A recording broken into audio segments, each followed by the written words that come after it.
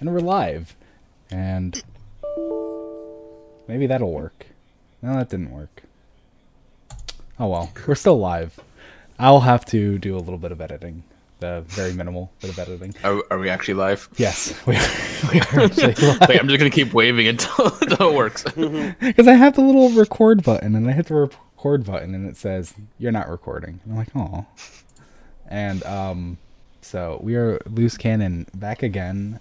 We missed last week, so we came back this week, and that's going to work out well because in February next month, what is that, on the 23rd? Yes. We will be doing a special show again. It's that time of season with some friends, a bunch of friends. And yeah, so we are talking constellations today. The second half of constellations, we're going to double back a little bit to, we're going to start at singing to kind of just recover some of the things that we ended on. And then we're going to finish this book up about the speaker and our speaker, the many speakers before him. So last episode, we kind of just talked about how they existed in the Golden Age. They were humans. One such went to Braywell, and they were told, "You're crazy. That's not a thing that can happen." Yeah. And, you know, they had like little cults, etc. Then the collapse happened, and everything was shut off. Everything shut off. One speaker got captured by some dregs, and they were like, "Hey, why doesn't the Traveler talk to us anymore?" And we kind of... Did we talk about House of Rain being the speakers of the Fallen? Was that something that That's happened pretty much after what Scream? most of the episode was. Oh, I feel okay. like we got really distracted by talking about that. I'm So still really unlike big on us. that. I mean, I It don't was know. a decent-sized rabbit hole. We're not normally that bad. We might need a part 3, because I want to re-talk about that. Part 2, where it's just the second half of part 1, and then we'll get to part 3. We completely forgot what we talked about 3 weeks ago, so we're going to talk about it again, and then we'll catch up. Yeah, we just keep doing the same episode every Yeah. 2 weeks, really. We are still talking about Constellations, part 99. So how about that House of Rain? Oh yeah, that's a good point. Let's talk more about that. Anyway, Thank you. before we go off on that tangent again, yeah, we talked about a few things, and I think we already went through the singing Hmm. entry. Yeah, I'm pretty sure we already went through it, but I feel like it's a good one to start on because, you know, I am the first speaker to never dream. At least I think that's true. In the days following the collapse, any speakers who survived were scattered to the wind, blah, blah, blah. This is talking about what we presume to be our speaker. And so I think that's a good place to kind of just begin the conversation on. Yeah. Because then at the very end, carefully, lovingly, I built a mask and amplifier. So that was the reason why we think it's our speaker. Because he wore a mask, and this speaker built a mask. And the Is mask... this because I thought the mask was passed along? Okay, I remember hearing something about the masks being passed. So I'm positive that you have, but... Yeah. But it's I think confusing because we have the speaker at the beginning of the building of the city from Yeah. the cutscene wearing a mask. Yes. So, I mean, it's kind of hard to tell because if this is just a human, we don't really know what the lifespans are. Yeah. So it's kind of like muddled if the speaker could actually Yeah. live that long. Mhm. I think it's probably impossible to say whether the speakers that are mentioned in each entry are the same speaker. Well, I think we like, confirmed I that think it it's- wasn't. At least there are two. Oh no, sorry. Let me rephrase that. From this point onwards, Mhm. I think it's possible that each entry is from the perspective of a different speaker. Really? From this Or point? I think it's possible, but I think that the likelihood is that it's either one speaker or maybe a couple of speakers from this point onwards. That would be my guess. See, that's what originally led me down that tangent when we first started last episode, Mhm. and why I thought it was multiple speakers originally. Like the first half of the book, absolutely, because there were speakers that said like I'm the speaker that has never dreamed. Well, we have other speakers who have dreamed, so you're clearly different than them. There's at least two. Yeah, Well, definitely. But what you're probably thinking of, Guardian, is from the City Age. Legends walk through this history: the Iron Lord, Saint 14's crusade against the Fallen, the Mask of the Speaker. That was a big thing in the Dark Ages of lore on the Bungie.net forums, where people were like writing fan fictions about what the Mask of the Speaker was and how Andal Brask was tasked with stealing the Speaker's mask because it has powers and stuff like that. I just remember seeing a whole bunch of fan fiction stories on the concept behind what is the deal with the Speaker's mask. So I'm positive you read one where it was like handed down from like 18 different people, and here we are today. Because I do feel like most of this book has been like each entry is kind of its own speaker, it feels like. So I feel like there is some reason to believe that the rest of the book could be different speakers, but at the same time, it does also seem equally plausible that it's the same speaker. Yeah, and that's why Tangent 2 led me down that road of thinking it was all the same speaker, because then it would kind of be more of a personal, thing. I mean, I definitely think that throughout the course of the entire book, there must be more than one speaker. I think that from the point of singing onwards, I think there's a certain element of continuity between the different entries. I mean, I think singing and building could potentially be different speakers. Yeah, but I'm I actually think thinking that. I think from building onwards, I feel as though, I don't know, that there does seem to be. Well, we'll go through them, but my suspicion would be that at least the last 4 entries are all from the point of view of the same person. So, are we supposed to sing the entry? You can. Nah. Maybe Saint 14 would do that for us. Yeah, I've heard he likes singing. No, wait, Shaq sang. Shaq song, yeah. Oh yeah, that's right. People sing to Saint. Maybe this is the speaker singing to Saint 14. But he's called the speaker, not the singer. So I actually just to immediately derail this. Oh no! What a surprise! Thank you. Saladin says it's not over until Shaq sings, and he's very shy. Yeah. Is the Crucible over? Is Iron Banner over? But Shaq's he only over. says that about a one match. You know, like I think I'm it's going to like hold when him a to his match- word. Well, okay. I Iron mean, Banner is officially over. Shaq's is saying. Okay. Yeah, he says that to me all the time. Yeah. I'm a loser. It's not over till Shaq. Oh, is that a losing line? I've actually never heard it myself. I'm amazing at this game. Listen, I finally got my ghost, whatever it was,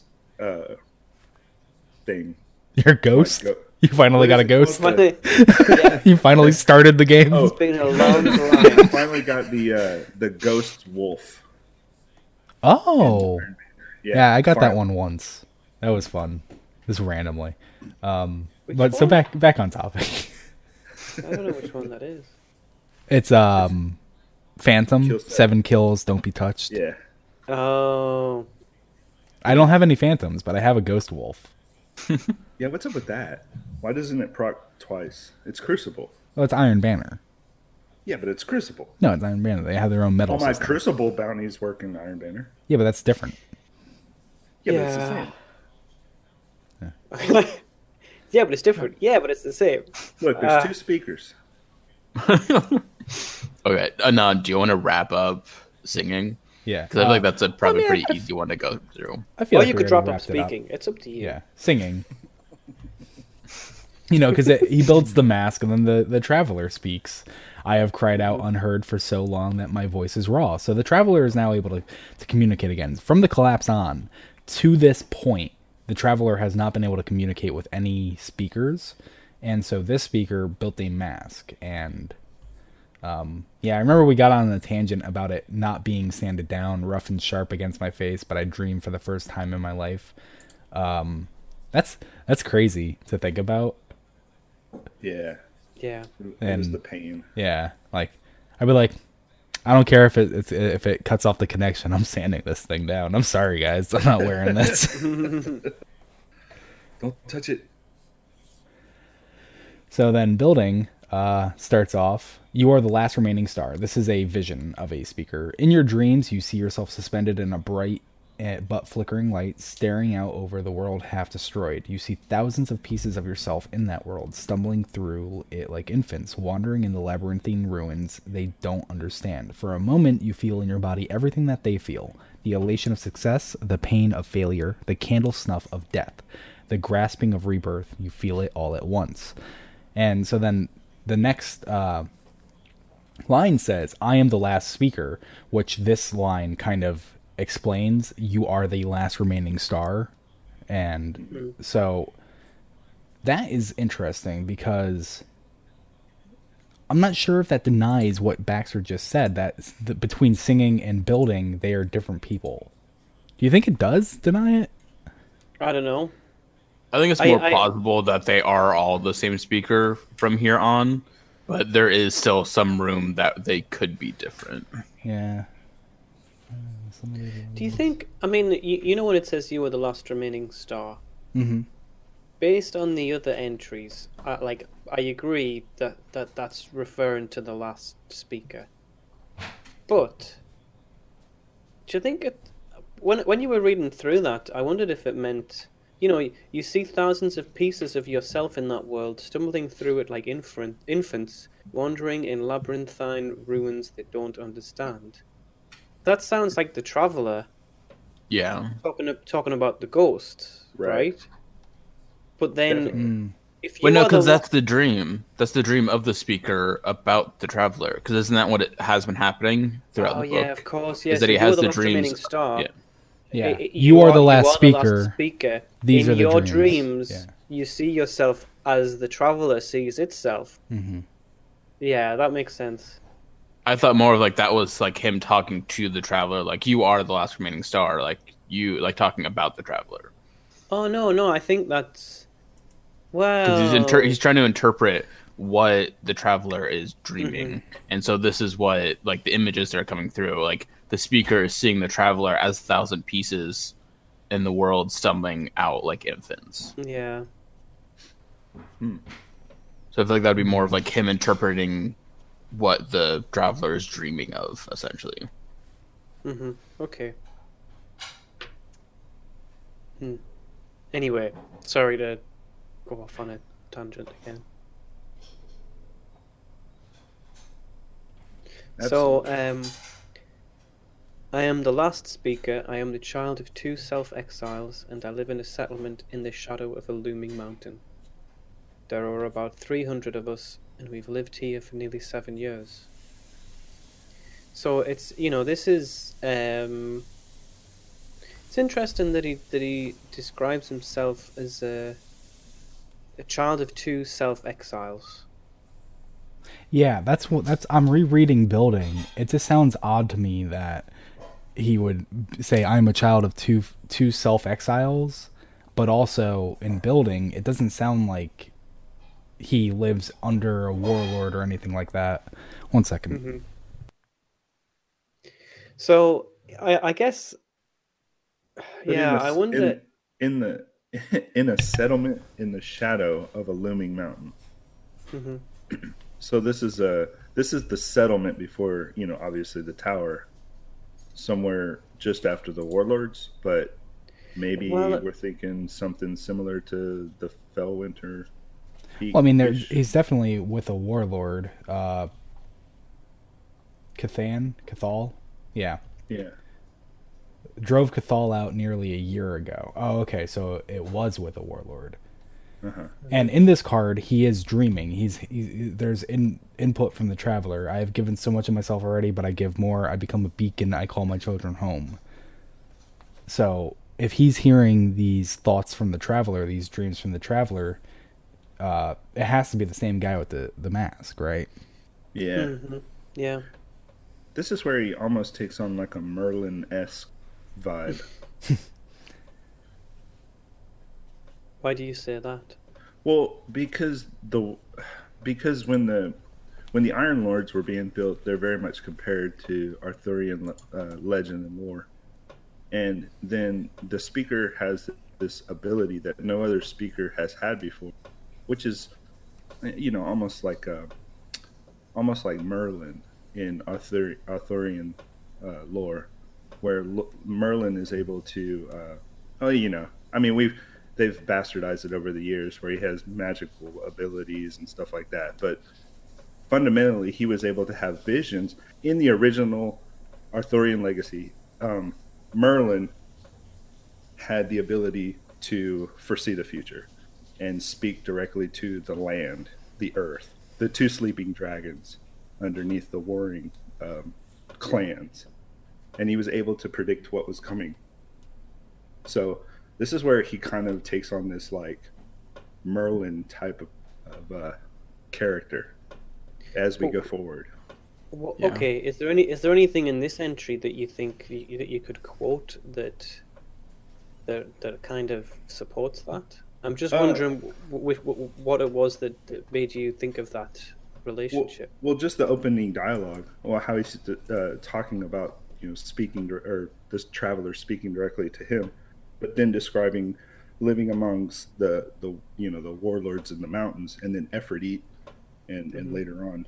So like as we read, I keep that in the back of my mind, just thinking like maybe this is an origin point for some similarities with the whole story of King Arthur and his Knights of the Round Table.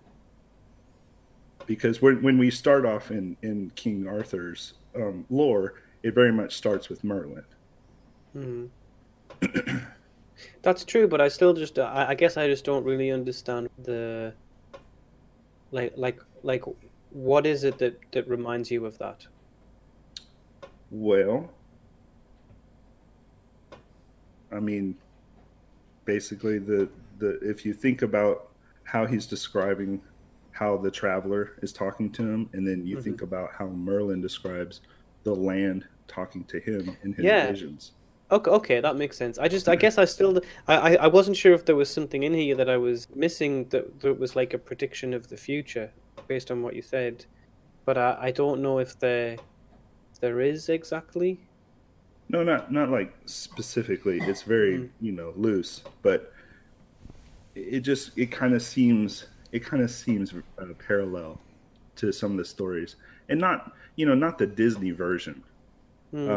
Maybe more along the lines of the original text or the original folklore that was shared throughout history, because he's he's kind of described as a fortune teller, but at the same time he helps manipulate the future that originally came out of the whole tale behind King Arthur. King Arthur, Merlin knew about the whole legacy of King Arthur before it happened, and was very much integral in the overall story, and kind of predicted what was happening, but also in some ways manipulated an outcome, which is what was so interesting about Merlin. Yeah, but I wouldn't say that the speaker is doing that though. Like, very much as you're reading through the entries, it doesn't seem like the speaker foresaw the city really, or foresaw the creation of the consensus or anything like that. And certainly the speaker. I don't think there's any evidence that the speaker is trying to I think it's really interesting what you said there about Arthur and how he had this vision of how things were going to be. He foresaw how things were going to be, and he manipulated things so that they would come to pass in the way that he foresaw them. But I don't think there's any evidence that the speaker is doing that, or is there? I mean, there is with the speaker, because we have the original statement of the traveler is here. What is that full quote? But it's like the traveler will save us, the traveler is good, and then the traveler will leave us. Mm-hmm. Yeah, and so it's not necessarily him trying to bring that about, but just kind of ignoring, like, no, I'm not going to let that happen. Like, that won't happen. And then eventually it does come to pass, and he gets screwed over because he has seen that and didn't do anything about it. That's like the opposite of Arthur, then, in a sense. It's similar to how Osiris can predict, like say for instance, so Osiris can predict the future, but he knows that if he says, hey, look, this is what's going to happen, then ultimately the outcome that he would prefer wouldn't happen because he's screwed it up for everybody. So he has to speak in codes and riddles and be careful of what he says.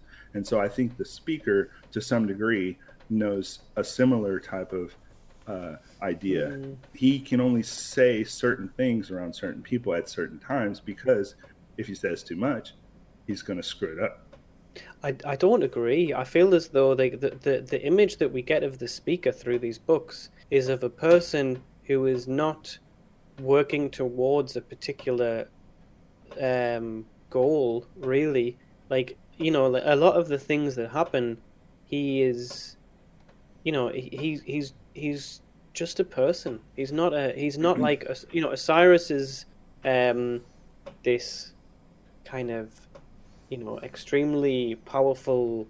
I was just using his analogy of how he has to I understand. manage predicting the future is all. Totally. Yeah, I know, I see where you're coming from. I just think that the speaker, there may be parallels with Merlin, definitely, but I think the predictions that he has of the future are very limited. Yeah, and he has visions. He doesn't know it necessarily is the future, or you know that something is going to happen. He's visualizing what the traveler is communicating to him, and trying to translate that to the masses. That he's building a following and trying to build. I mean, obviously it's building, but he's trying to build a safe haven for a future hope, for a future generation of guardians, people, whatever. Mm-hmm. Okay, well, it's interesting to compare them. I guess we'll keep on going and we'll see. You know, so one of the other things that happens in the building entry is the discussion with Aphrodite about basically how the city is going to work. Mm-hmm. So one of the lines there is, you know, written as if it comes from the traveler. And it says, I have given so much of myself already, but I give more. I become a beacon. I call my children home. And then there's another line right at the end, which says, I wish for... Again, from the perspective of the traveler, we think. And the line is, I wish for something to grow in my shadow. I feel like that makes a lot of sense, especially like looking at it as if it is from the traveler, because this whole entry is basically the Iron Lord speaking with this group and saying, hey, come live underneath the traveler with us. And their whole kind of thing is like, it's not safe. The Iron Lords, or not the Iron Lords, but the Warlords are going to like gather. Like, we don't want to group up with a bunch of other people because the Warlords will come take it. And the Iron Lords are trying to convince them, like, no, it'll be safe. This is what happens. And while Aphrodite is talking to the speaker, essentially telling him that they want him to come be safe under the traveler, you have the traveler talking to the speaker, essentially, or giving dreams of like, this is what I want, like, you will be safe, like, I want to like have you come home. So it's kind of like the traveler is reassuring the speaker as Aphrodite is talking to them. Mm-hmm. Yeah, I could see that. One thing I wanted to bring up about building. We're still on building? Mm-hmm. Yeah. A consolidated population like that, all in one place, our mayor says, she sounds where... Oh, never mind. Our mayor... Well, even so, our mayor says she sounds wary. She's been in her position for nearly 60 years. So, like, that's Dark Ages right there. 60 years at least. Mm-hmm. Like, that's crazy to me to think like that we actually have such a hard confirmed number like that. Yeah, right. And it's interesting, you know, like as you say, at least. Yeah, and think about that as well. You know, you don't get into that position as a 10-year-old. So she's 100, and she's still able to communicate. She's just like, man, I'm tired of this.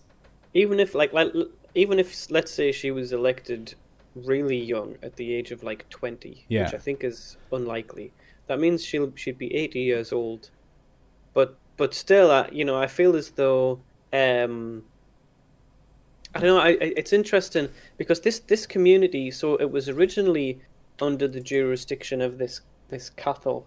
Cathal. I don't know how you pronounce that. Mm-hmm. But does that mean that she became the mayor after Cathal, or did she? Hold on. So, back up. I can't remember. Did Fellwinter Peak, when Fellwinter Peak was named Fellwinter Peak, wasn't it taken by Fellwinter? Yeah, he took the peak, and he was the only warlord to hold an entire mountain, and so it was Fellwinter Peak. But whether or not the mayor held the position during or after Cathal was kicked out a year ago. 7, yeah, and it was only been ruling them for 7 years. Yeah. Yeah. So this is a different area. Well, yeah, this isn't Fellwinter Peak at all. This is wherever Cathal ruled. But like my point is that whether or not it was under Cathal, not under Cathal, even before Cathal, the Dark Ages have a hard point of going on for at least 60 years, probably a little more than. Yeah. Like probably 70, 75. So was Cathal trying to build? He was originally trying to build. He was a warlord. Right. So he just said, "You guys pay me, I keep you safe." Yeah, in this mountain. Not necessarily a mountain, is it a mountain? Okay, I'm trying to figure out the geography. So the last speaker. I am the child of 2 self-exiles, and I live in a settlement in the shadow of a looming mountain. But okay. I mean, shadow. So at the base of a mountain. Yeah, but not Fellwinter Peak, just a mountain. Well, I wonder if the shadow of a looming mountain. I'm wondering if that has to do with some geography based on where the tower ended up, or if it had something to do with Fellwinter Peak. I think it's just there for better description. I don't think it really ties to anything. Well, I think looming mountain is kind of a word descriptor, an intentional word descriptor, because I mean, how would you describe a mountain? I mean, why? Otherwise, it's just at the base of a mountain in your text. Now he describes it as a looming shadow of a looming mountain. That's almost like the mountain is looking down, like it's, you know what I mean? I do, but I think it's a common way of referring to. There are lots of settlements that are literally in the shadow of a mountain, and that's a very common way of saying it, a looming mountain. Like it could be Fellwinter Peak, but I think it's unlikely because from the sounds of things, from other texts that we've gotten, the area around Fellwinter Peak was kind of protected by the Iron Lords. Mm-hmm. You know, the fact that this was kind of governed by this Cathal, I think implies that it wasn't Fellwinter Peak. And I think the fact that Ephrodite is coming to the settlement and saying, "Listen, we're starting a new city. Would you like to come?" implies that it isn't near the Traveler either. Uh-huh. That would be my guess. So you don't even think that they were planning to go to the Traveler. You just think that they were planning to group up somewhere, and the speaker was the one. Yeah, is that what you're saying? Baxter? No. I think that Lady Ephrodite is suggesting, you've been living in the settlement. We're going to start a new place underneath the Traveler. It's going to be a safe haven for people, and because she's coming to this settlement to invite these people to join her, or join the settlers underneath the Traveler, that implies to me that this settlement is not close to the Traveler. Yeah. Do you know what I mean? That's what I'm saying. In terms of figuring out where the last speaker is right now, I think the settlement that he is living in right now within this card is not near Fellwinter Peak and not near the Traveler. Yeah, I agree. So that's what I'm saying. Geography somewhere in between, maybe. Maybe, but I mean they're so far apart. Yeah, I know. We don't even know where the tower is, but I'm just saying, like it just trying to visualize, because we know Fellwinter Peak as being a place. Yeah. And then I'm thinking of where the warlords fight. And then if you think about some of the battle engagements that they've had in battles with other warlords, I mean, there's a chasm somewhere where they had a fight. There's an area where another warlord. Well, Iron Lords stretched across the globe. Not just They weren't just in Russia. They weren't just in wherever the city is. They were everywhere.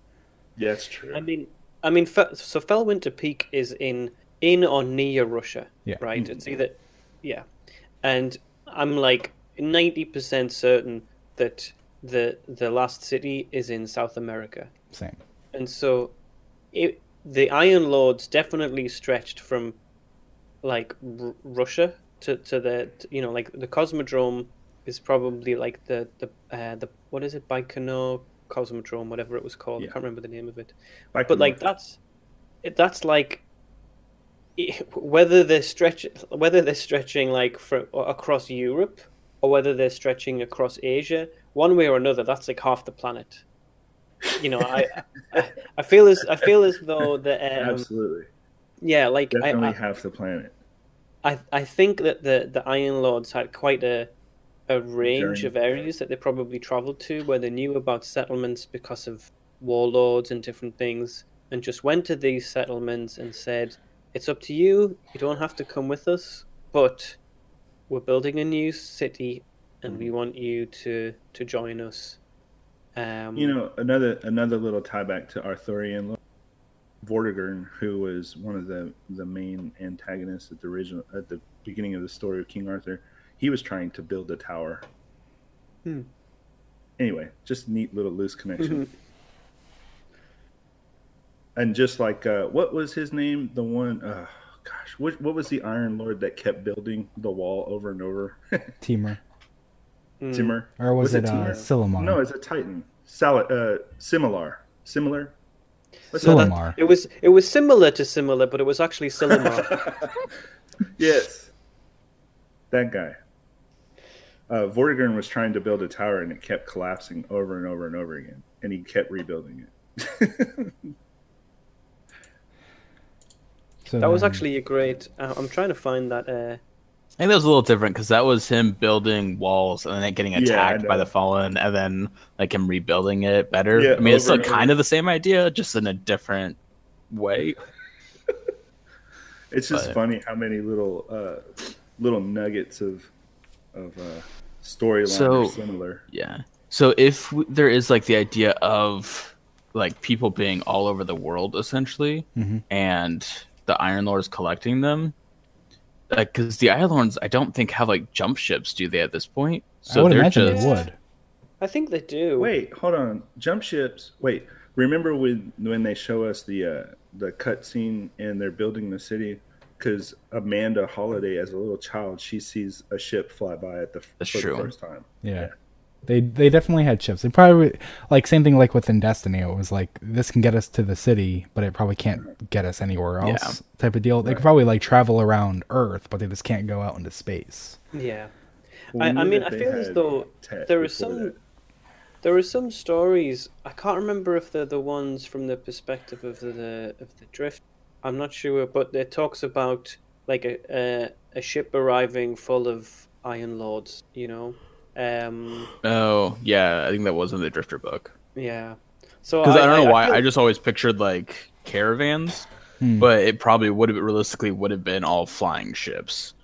Well, like that's how they would have gotten around. Yeah, I feel as though it was probably a combination. Like I imagine a lot of people who heard about, you know, like in the story from like Jaren Ward and Shin Malfa and. Well, yeah, that right there. In the Dark Ages, Dredge and Yor had a ship. Yeah. Like, yeah, that's a good point. There you go. Yeah. There you go. Boom. You found it.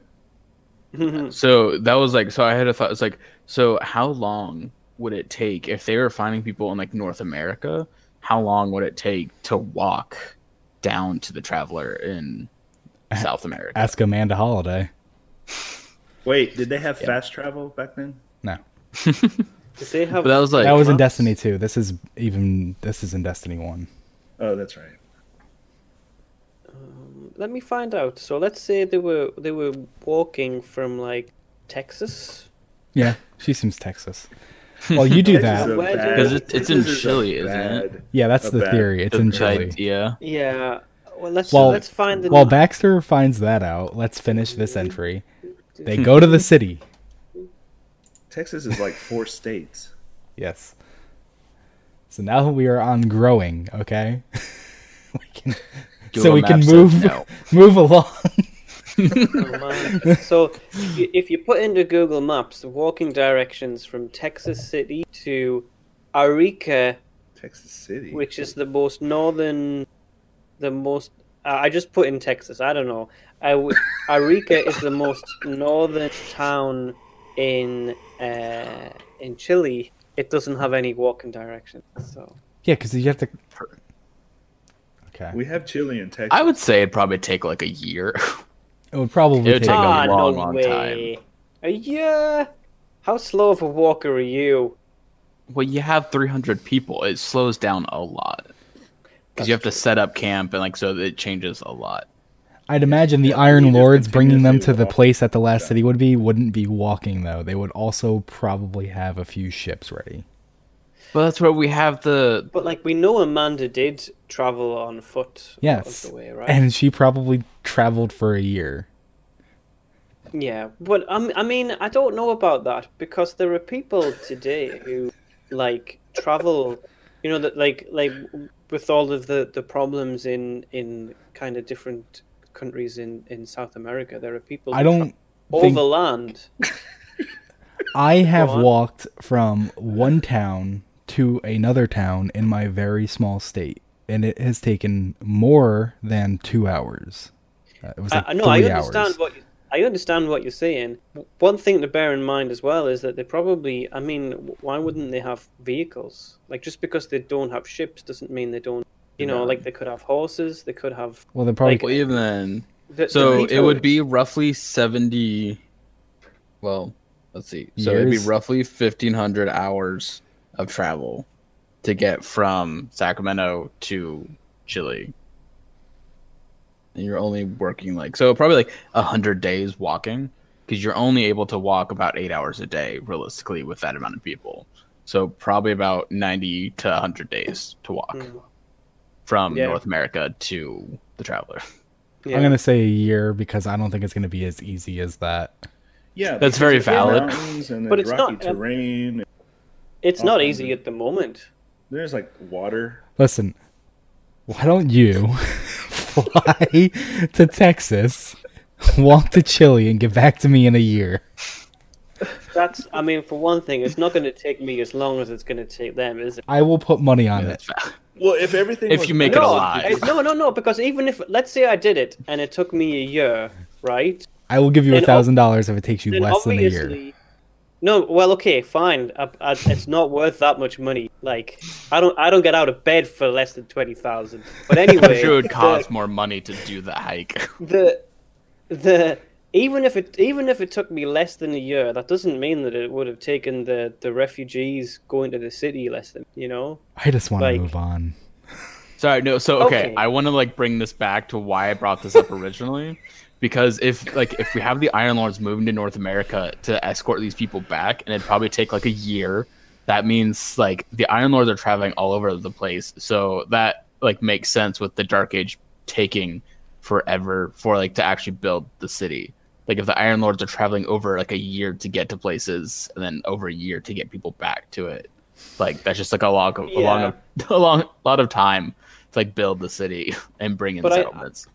I feel as though, if it's a big group of people, you probably couldn't put them all in a ship. And I don't know what the maybe you could shuttle back and forth.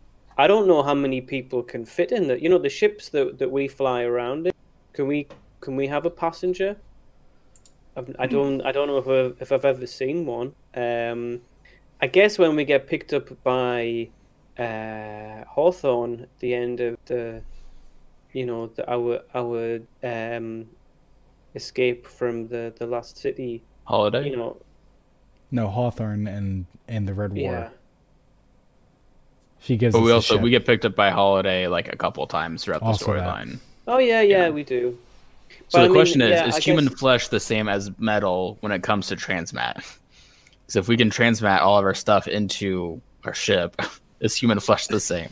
So can you just store a bunch of people up in like the system? But like we don't actually climb into our ship when we get to our ship. We get like transmatted into the ship. So I don't know.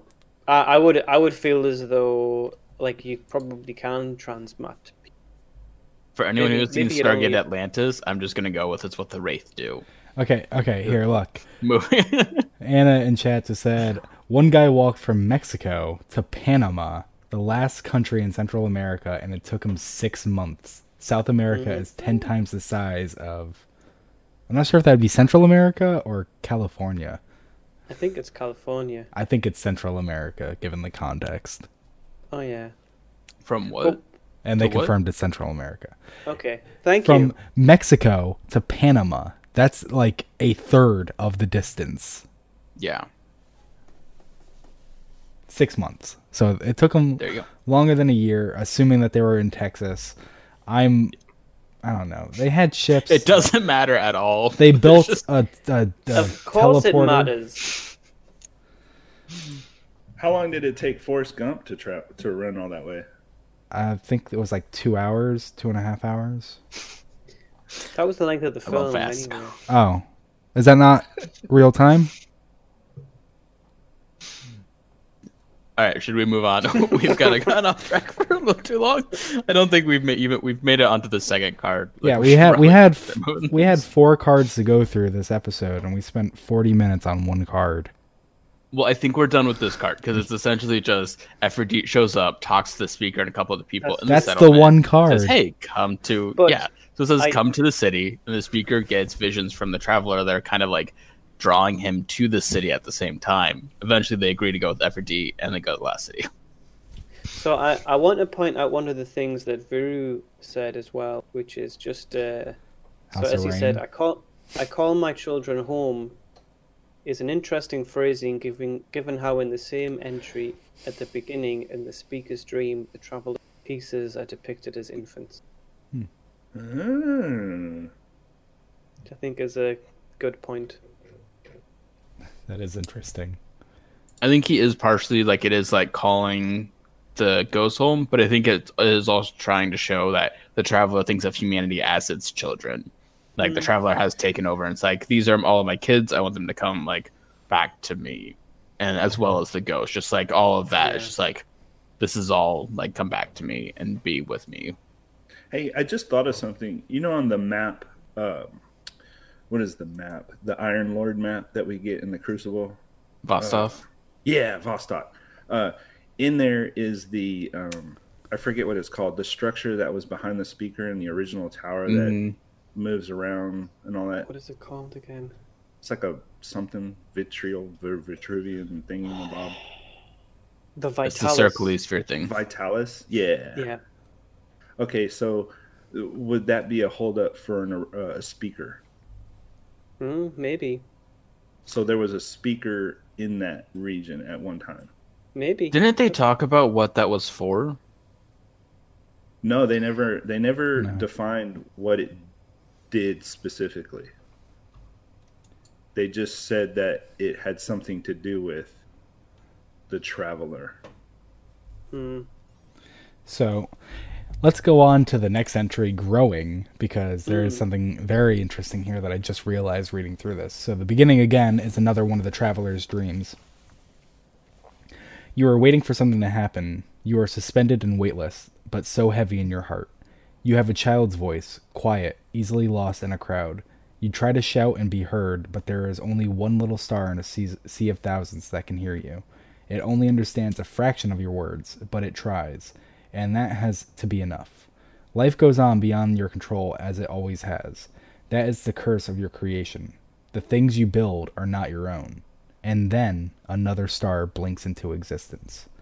So that first paragraph, you try to shout and be heard, but there is only one little star in a sea of thousands. There is one speaker in a sea of thousands, and then another star blinks into existence, which, going back to the entry before that we spent 40 minutes on, you are the last remaining star. So that right there confirms to me that speaker from building is not speaker from, what am I on? Growing.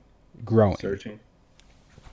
Speaker from growing is our speaker, not speaker from building. That would make sense. Because then it starts with, I am the last speaker, and I sit at a table with the vanguard while the city around us fights over nothing. This speaker, let's see. I don't think there's any more traveler communications. Wait, Nope. would that make this some sort of This is it. Would that make this some sort of like sneezing soul transfer thing? What? There are communications from the traveler in Suffering. Yeah, the very last entry. Yeah.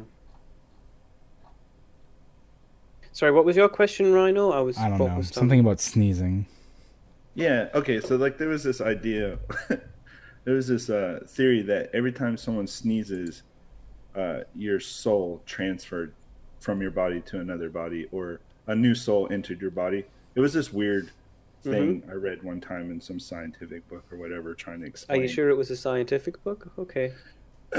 They were trying to describe some concept. Anyway, is the idea that it is not. Sneeze, yeah, it was like if you had a hard sneeze, all of a sudden you're a different person. You're blinked into the existence of a different person. So like your soul is transferred, or somebody new is occupying your vessel with all the previous memories and consciousness that you held before, and they just basically pick up where you left off.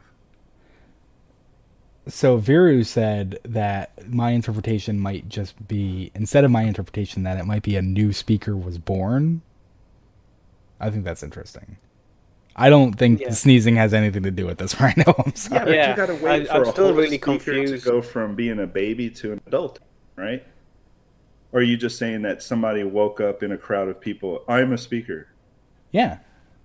That's how it happens. So, yeah, from my know understanding. That there are some people who were born with the ability to be able to listen, to receive these dreams from the speaker.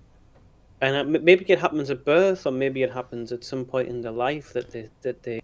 Because in the first one, it was just like a random guy who was like, "Why am I getting headaches? Why am I getting visions now?" And it's like, it just happened. So, and we, as we talked about in the last episode, the likelihood of the population during the Golden Age was, and there were several speakers. But now in the Dark Age and the City Age, the population of humanity is much smaller. So the likelihood of there being any speakers is probably much smaller. So my interpretation of this, of when another star blinks into existence, was that somebody else now exists who is able to listen to my dreams. Oh my goodness. Then that means that Uldren is going to be our new speaker. Well, the thing is, this dream seems to take place in the history of the... Six Fronts. This isn't...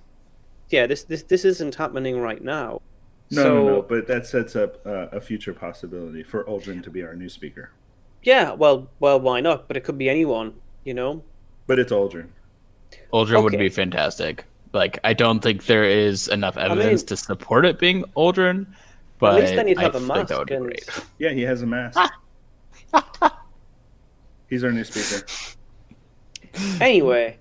Yeah, he's going to come in those robes, and then, like, when he puts his hand up, you're going to see a little bit of his like, what is that? Cabal armor? Nobody will know. He'll just show up he'll just find the speaker's like mask and put it on and start hearing Traveler and just put on the robes and like, this is just me now. And no one will know it's ever Uldren, except for us, the reader. Right. He's going to do the praise the sun emote, and you're going to see his sleeves. Okay, should we move on? Because this is my favorite entry, and I think one of my most favorite entries in Destiny. So we should move on to the rest of this card. Yeah. Do you want to read some of it? I don't know how to without reading like all of it. Well, you can read all of it. You can stop at places. You don't know how to read? I thought that's what it sounded like. I didn't want to dwell on that. I know how to read. I'm just I feel like I always just say terrible things.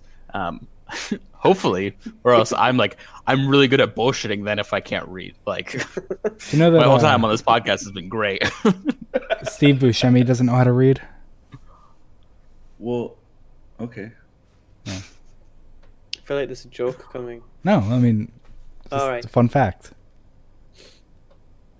So I'm gonna summarize the rest of the card because I feel like there's a lot of stuff that just isn't necessary. Please do. Really.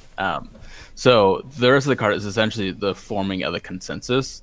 So it's basically all of these people are standing in a room and realizing that they have brought a bunch of different people into the city, but somehow they thought not to put a leader over them.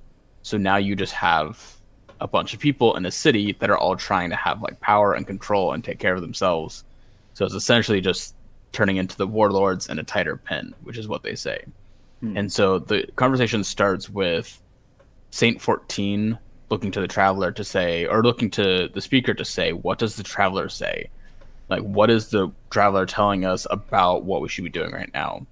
And then you kind of get to a point where another person, and this is where I love Osiris. So it says from the speaker, I breathe in through my nose, breathe out slowly. About the factions, I ask, or about the people killing each other in our streets?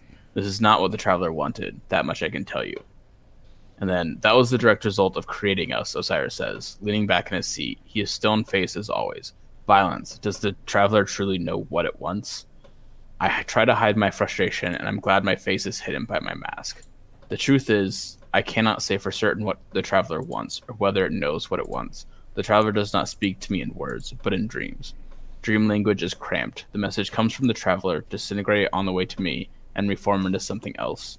I'm an interpreter more than a speaker. And then someone else makes a comment saying that this isn't about the speaker, this isn't about religion, essentially. This is about with throwing a bunch of people into this pen and not giving them leadership. And then Saint 14 brings up the idea of a body of representatives would help, something to allow all sides to be heard. And this is where it gets to my favorite part, where it's essentially the speaker saying every side has a voice, but not all voices should be given some weight. Some of these are dangerous, some need to be pretty much just kicked out, and then others we can hear and give them a seat on a council. And Osiris questioning him, saying which ideas are dangerous and who decides that. And then just kind of a fight between Osiris and the speaker of no, we need to kick the dangerous ones out. We need to force them out, have our own consensus. If they're violent, we will kick them out. We'll force them to basically play how we want to. So the speaker is kind of becoming a dictator in some way. And the Osiris ends it by saying, this sets a dangerous precedent, speaker. We will have this argument again later, I can already tell. I hope you're prepared to walk this slope. I think a dictator is the wrong word. Not an open dictator. I mean, because you can still be a dictator without being openly aggressive but it's still, the traveler has become a default dictator with everyone looking to him. He's obviously running this meeting. So it's everyone's looking to him for the answer. He's the one saying this is what we will do. So it's not a violent, aggressive dictator, but it's still, he has ended up in a position of power where everyone is looking specifically to him. But I feel as though I don't know what the word would be, because I feel as though he's not the point that the speaker gets to. He isn't necessarily governing the city, but he is a cardinal. Yeah, it's almost he isn't dictating. It's kind of, I don't know whether I can't think of any government that has something analogous, but he's effectively saying, you know what, the consensus is allowed to go, but I have a veto power to say, what this person. He's essentially it's a very small state. It's a very small democratic republic. Yeah, essentially. Because it's not a true republic, but it's a democratic republic. Yeah, it's not. It's like a. Well, I mean, I suppose it is like a republic, like the ancient republic in Greece, where, or was it Greece? I think it was, where only certain people were allowed to govern. I think that's Rome. I think it was Greece as well. Maybe. You had to be from a certain part of society. And your views had to, basically, it was a democracy, but it was kind of like a shallow democracy where only certain people were allowed to had the full rights of the republic, you know. Mm-hmm. Yeah. Also, I did some research, and Steve Buscemi can read. I saw a documentary about it. Yeah. Well, I mean, he's read a lot of scripts. Nope. Faked it. But I love, because Osiris has always been kind of like an iffy character for me until we start looking at what happened to him before he's exiled. Because I feel like he kind of went crazy after his exile. But before that, I felt like he was a person that I very much like agree with, because he's questioning a lot of this. Like the Traveler's like, I don't think the Traveler wanted any of this. And Osiris is like, we're literally pretty much built to kill people. Like, what did you think the Traveler wanted from us? Do we even know what the Traveler wants? Like, and I feel like he's this one person, and it's just next to Saint 14, who's just like, speaker, like, what does the Traveler say? Like, he just kind of has that childish, like, religious, like, father, what does the Traveler say? And then you have Osiris, which is like, I think I'm gonna call bullshit on that, like, which I think is necessary. I think it's one of those things, like, even like from a religious standpoint, you have to have someone who's always pushing and questioning your views, or we end up with the Crusades, which is people who think that they're just so right in their religion that they're gonna go murder tons and tons of people because they don't have anyone questioning them. Crusade. Oh, I didn't hear what you said there, Rhino. I said I like that he used the word crusade. I fundamentally disagree with the Crusades. So to me, that is the top point of when you believe that your religion is so correct that you're just going to go murder people for the sake of your religion, which I think is wrong.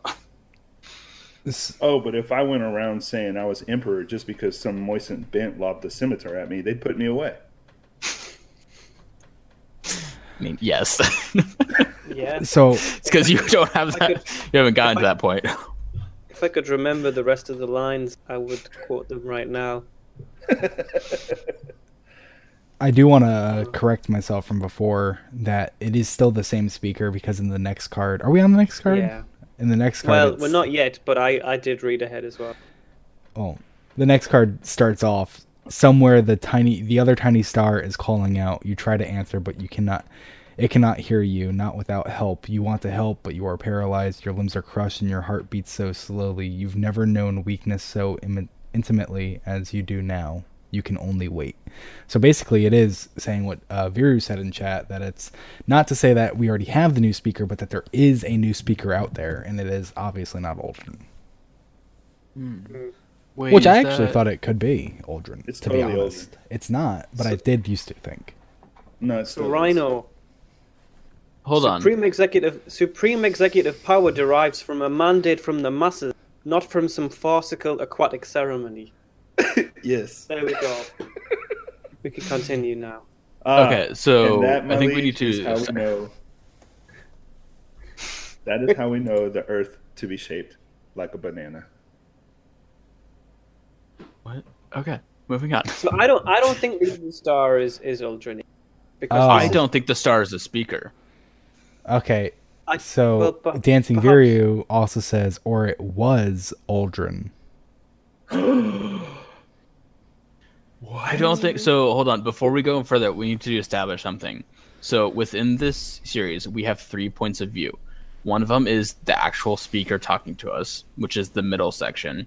And then we have the sections with the 2 lines, beginning and ending, which is a first person or direct from the Traveler, first person perspective of the Traveler. Yeah. So the first portion of these things is that, are we establishing that is the Traveler dreaming? Yeah. Because this says, you are the last remaining star. In your dreams, you see yourself suspended in bright but flickering light, staring over a world half destroyed. You see thousands of pieces of yourself in that world, stumbling through it like infants. So that makes that way is more setting sense. up. So that is setting up a precedence that is the Traveler, and the speaker is saying, you, the Traveler, see thousands of pieces of yourself. No, which then means that's what we went through at the start, which is what I thought, but I don't think it is the case. That is the Traveler says to the speaker, you are the last remaining star. In the speaker's dreams, I feel like it makes way more sense for it to be the other way around. Because like, why would the speaker actually, say anything? You persuaded me the other way. My argument was that I was not arguing that this is the speaker. My argument was that this is the speaker talking about the traveler. Because it only makes sense where it's like you see thousands of pieces of yourself in that world. Of course. Stumbling image. So ghosts. And then for a moment you feel your body, everything in that they feel the elation of a success, the pain of failure, the candle snuff of death. The traveler is. This is how I agree exactly with what you're saying. But the traveler is saying you are the last remaining. So the traveler is talking to the speaker. And I disagree because I think it's the other way. Let me finish. Let me finish my point. And the traveler is saying, in your dreams, you see yourself suspended in bright but flickering light. In your dream, you see yourself the way I see myself. Staring over a world half destroyed, you see thousands of pieces of yourself in that world. Because in your dream, you are the traveler. To skip ahead. Do you know what I'm saying? To skip ahead, though, Baxter, it absolutely is the traveler. The final entry, suffering. Something terrible is going to happen. In this dream, a horrible, brutal hand stretches towards you. But this is not the old enemy, It is something new. Something that hopes to use you more than it hopes to destroy you. But it's willing to settle for either. The cage is worse than the paralysis of silence. It is worse than the grasping tendrils of dark. It is too tangible. It is too unfamiliar. This is not why you came here. This is not what you deserve. The fear is enough to make you want to leave. And then the next line, I am the last speaker, and I dream that the traveler will leave us. Yes. But I still think that... So that is describing Gaul arriving with his cage, putting it around it. Yeah? Yeah. I feel as though every single one of these dream entries, the speaker is having a dream, and it's the dream of the traveler. Do you know what I mean? Mm-hmm. Right. He's a conduit. Yes. Watching the movie screen of the traveler dreaming all the different key events that have happened overall. Mm-hmm. And so I firmly believe that this is that's describing the traveler. There wasn't a cage putting itself around the speaker, obviously.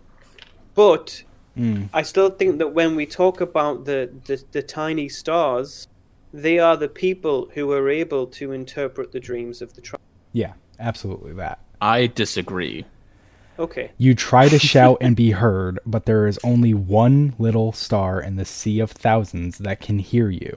It only understands a fraction of your words, but it tries. That's literally what the speaker says. It's like talking to the traveler. Yeah. But I just feel like, because it says specifically, you are the last remaining star. Specifically, I feel like little star in a sea of thousands. So, like, if we were to accept, like, okay, imagine just for a second that our interpretation is wrong and that the star is the traveler. If that were the case, what does it mean when it says, and then another star blinks into existence? That was kind of my whole thought of, like, if this is talking directly about the traveler, what does that mean? Right. I don't know if another traveler, but something else. These are definitely traveler dreams, absolutely. But I also think that little star is speaker, and that there is a new speaker, and I'm sad to admit that I have to agree with Viru/Rhino that it is Uldren, because at the point that another star was arriving was the point where they were just a small huddled city, which is when the Awoken came back. I mean, that's true. And who describes a hum of starlight?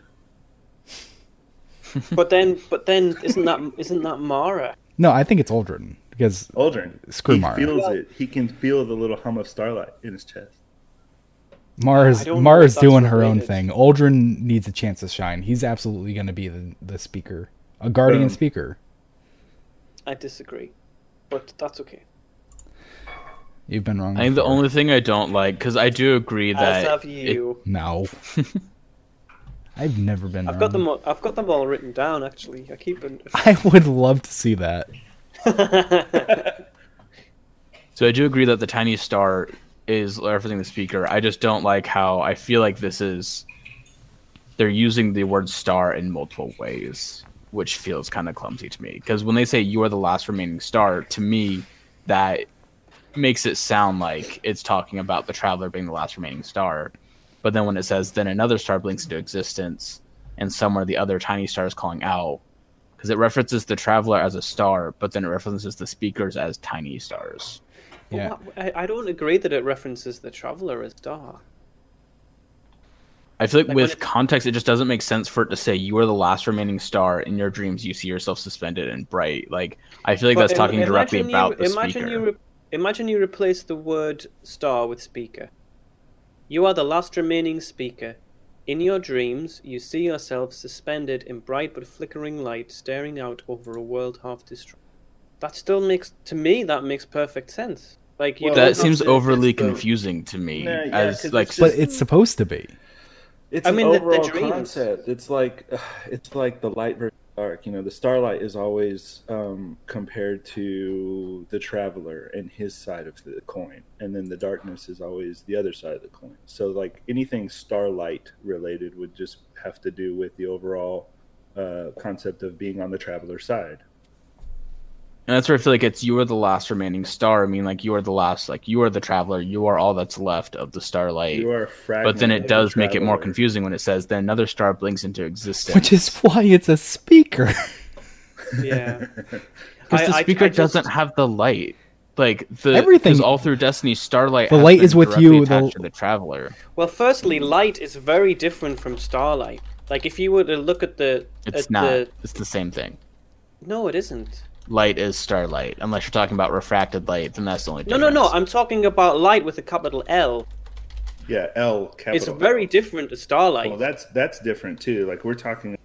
But what I'm saying is that if you're making the argument that the traveler is associated with light with a capital L, like, fair enough. But I don't think there's any evidence that suggests that the traveler is associated with starlight with a lowercase l.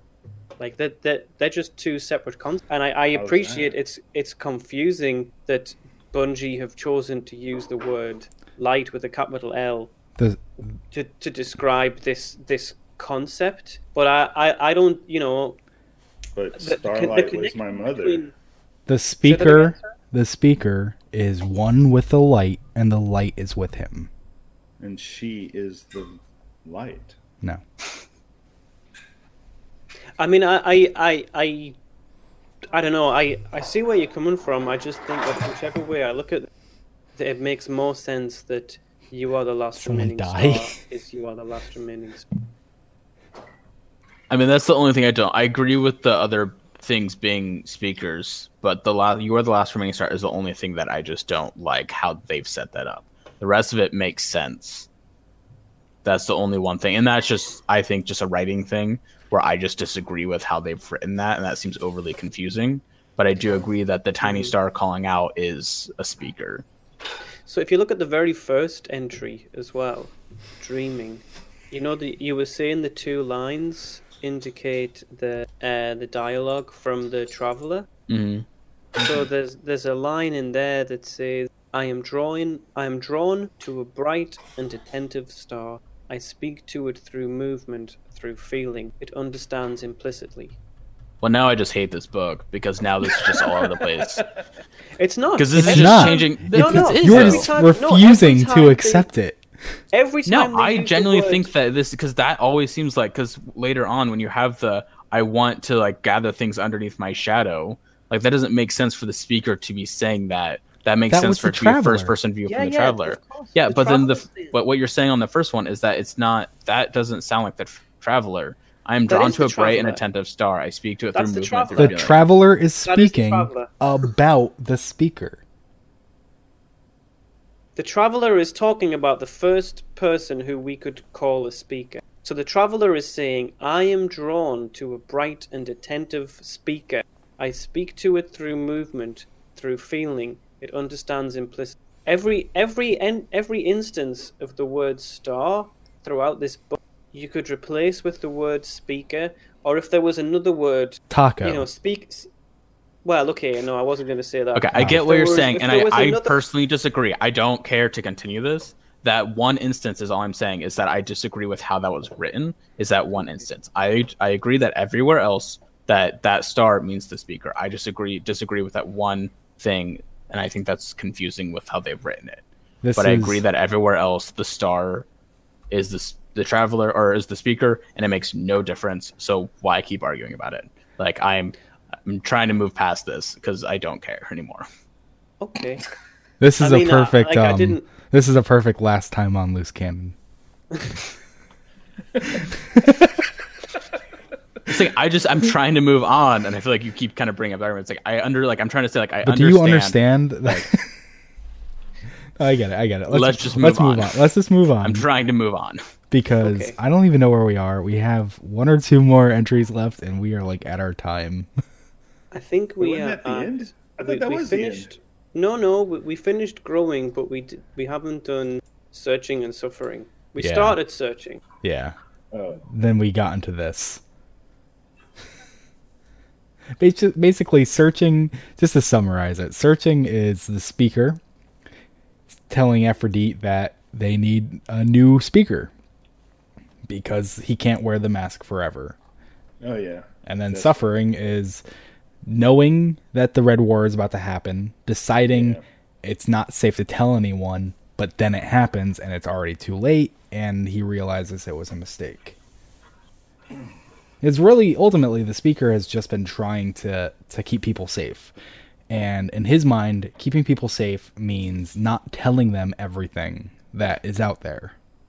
Boom. Which I don't completely disagree with.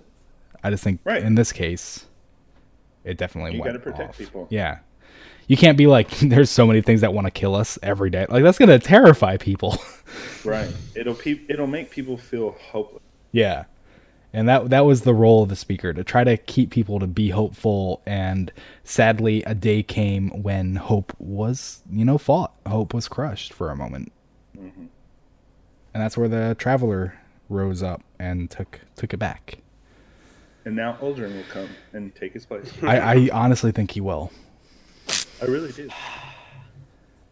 Uldren for Aphrodite is on the lookout for a baby speaker. Yeah, he'll be a great speaker. Aphrodite's gonna find Uldren and be like, "You should be a speaker." Dude, I feel that as would though be a good storyline. I hope that there's more to Uldren than becoming the speaker. Well, I hope there's more to it. I hope they're not just like, "Hey, Uldren's back and he's a speaker." Isn't this? No, of course. Weird? But what I mean is, I hope that the final role of Uldren becomes the speaker. Well, even if there's a anybody story brought him back, it would be Saint 14 because of his role with his personal relationship with the previous speaker made it so that he was a great character to help justify Uldren as being our new speaker. I think that would be a great redemption arc, and like being the speaker, I think would be a fantastic. Like that is honestly like the most important role you could really have within the society. To go from hating Guardians to being the spiritual leader of Guardians. Yes, like that is a full 360. Yeah, which isn't going to cause some fun sibling issues. I don't know. I mean, like even if he was to become the Hunter Vanguard, or if he was to, have some role in one of the kind of the upcoming storyline. Personally, I would prefer that to him becoming the speaker. I feel as though, I don't know. I mean, it could be really good. That's. Well, I think it would be great because then it could set up a future. It could set up a future battle with Mara later on, because then you would have not against. Connection. Yeah. But I feel as though like so there was that line about pork chop, in the pork chop lore around maybe pork chop will find the most pulled pork. Yeah, why did I say pork chop? That's the dog from Doug. Yeah. Maybe pulled pork will find the most powerful guardian of all time. If the most powerful guardian of all time becomes the speaker, I mean, okay, we don't know that Uldren is the most powerful Guardian of all time, but even before he was like killed or corrupted by Riven, he was a pretty badass dude. You know, he did a lot of things most mortals would not have done. Well, I don't know what Awoken are. Anything he would have done. I mean, he went into the garden. He captured an Ahamkara. I mean, he's freaking epic. Yeah. So like, if he is the most powerful Guardian to ever have lived, it's kind of a disappointing ending that he becomes the Speaker, where the Speaker plays a very important role in the functioning of the consensus and in the city, but isn't really that, like, involved in... Well, it's only based on what we have as a Speaker. Like, that doesn't mean that's the role he'll fill, like, especially now. True. Like, he might have a completely different role. But if somebody fills that role and they are taking on the role in such a different way, then are they even really the Speaker? You know, like the role of the Speaker was... I don't know. I feel as though it could go that way. Maybe they'll do a job of it. I just feel as though there are other redemption arcs that I would rather see. Well, I mean, I feel like, think about it, the Speaker's job, the only real job he's had is he has dreams of the Traveler and interprets those and communicates that to the people. The rest of it, of him being over the consensus and leading the people, was his choice. It wasn't something the Traveler told him to do, at least that we've seen. Like, the only thing we've seen the Traveler or the Speaker supposed to do is interpret dreams of the Traveler. So if Uldren shows up, like, him being the most powerful Guardian, like, maybe he's the one who can actually hear the Speaker or hear the Traveler without the mask. Like, maybe he can actually speak to the Traveler, and his role isn't going to be taking over the consensus, but doing other things and going out and, like, finding allies or doing other stuff. Because it was nowhere that the Speaker had to become the leader of this last city. That's just what that Speaker chose to do. Yeah, that's true. Interesting. Yeah, I mean, I'm still not super sold on the idea, but that is you're right in that's just the way that the last Speaker behaved. So it doesn't necessarily have to be the same. So I've really been wanting to say this for like 10 minutes now, but. What the Speaker, our Speaker, could not hear the Traveler until it put on the mask, and then it was able to hear the Traveler. And now we're saying there's a second star somewhere out there. A tiny star is calling out. You try to answer him, but it cannot hear you. Not without help. Clearly, not without the mask. And the Speaker is just like, man, I sure hope someone comes up with like dreams and stuff. And it's like, you should be putting that mask on every person in the damn city to see. Like some sort of Cinderella. Yeah. Like they need to find it. No one's gonna be able to be like, I might be a Speaker without that mask. It's true. Yeah, that's a good point actually. So what's gonna happen is Uldren's gonna find the mask, put it on, have a dream. Well, the Speaker does talk about how, like, there's other ways to tell. Like, there's, like, you have headaches. Like, I'm pretty sure he had those before he had the mask. Yeah. Where he didn't have dreams, but he had headaches. He had ghosts following him. So he's been looking for someone like that. That's, it just seems like a much more direct answer. It's just, put this on. Nah. But I think there's also, like, he's waiting for there to be, like, pre-existing things. Yeah. Like, someone walking into the tower with a bunch of ghosts hanging on. Like, oh, you have, like, what every Speaker has had. So put this mask on and see if you hear anything. Is the mask broken now? If you see a Guardian with two ghosts, yeah, it's like the console stood on it. Wait. Aphrodite had a ghost following her for a year. Where's that from? From this book. This book. In goddamn building. He only spent an hour on it. Wait, so do you think that was the ghost? No, no, it wasn't. It was following the Speaker. Oh, okay. Beside me, a silver ghost spins his shell, floating at my shoulder. Yeah, you're right. Watching Aphrodite. He's followed me for just watching Aphrodite. Watching. Yeah. I thought that was Aphrodite talking. So, never mind. You're right. Okay. You're right. Let me just write that down in the book. What? What book? You know, I said I keep a track of it every time you're wrong. I wasn't wrong there. Yeah, you were, and No. I actually have to start a new book. This one's full. Man. I was not wrong. I proposed an idea. In that case, you have proposed a lot of incorrect ideas. Yeah, that's how you learn. That's not being wrong, though. Okay. It's like if you fall off a bike, it doesn't mean that you don't know how to ride a bike. Okay. So, suffering. Yeah, that's what I'm doing right now. Wah, wah. I think we already covered suffering. Yeah, we did. I see the Red Legion fleet darkening our skies, and I realize I have made a terrible mistake by starting this podcast. The fear is enough to make you want to leave. Last time. We need to do that. That would be great. Yeah. I mean, we should do. Let's just go through footage from all of our previous episodes whenever we've disagreed about things. Like a low light reel. Yeah. A low light reel. Our next episode is going to be on February 9th. And we will be talking probably about Pigeon and Phoenix as we begin to close out this season. Because this is it. This is the home stretch. There's not much left. I have not read Pigeon and Phoenix. Well, you're going to have to. Yeah. I don't know why I haven't gotten around to it. I think I started a couple of times and then I just stopped. It's a good I'm one. not sure why.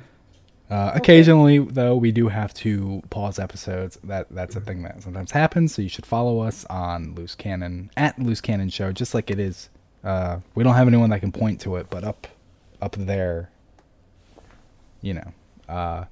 spelt like that there, and follow us on Twitter. Set us the notifications. We tweet like twice a week just to say, "We're the show, we're live." It's very unannoying. Non-annoying? In-annoying? A non-annoying? That's impossible. I'm fantastic. But annoying. So, that's going to be our show for this week. See you next time. Bye. Bye. Did I press it?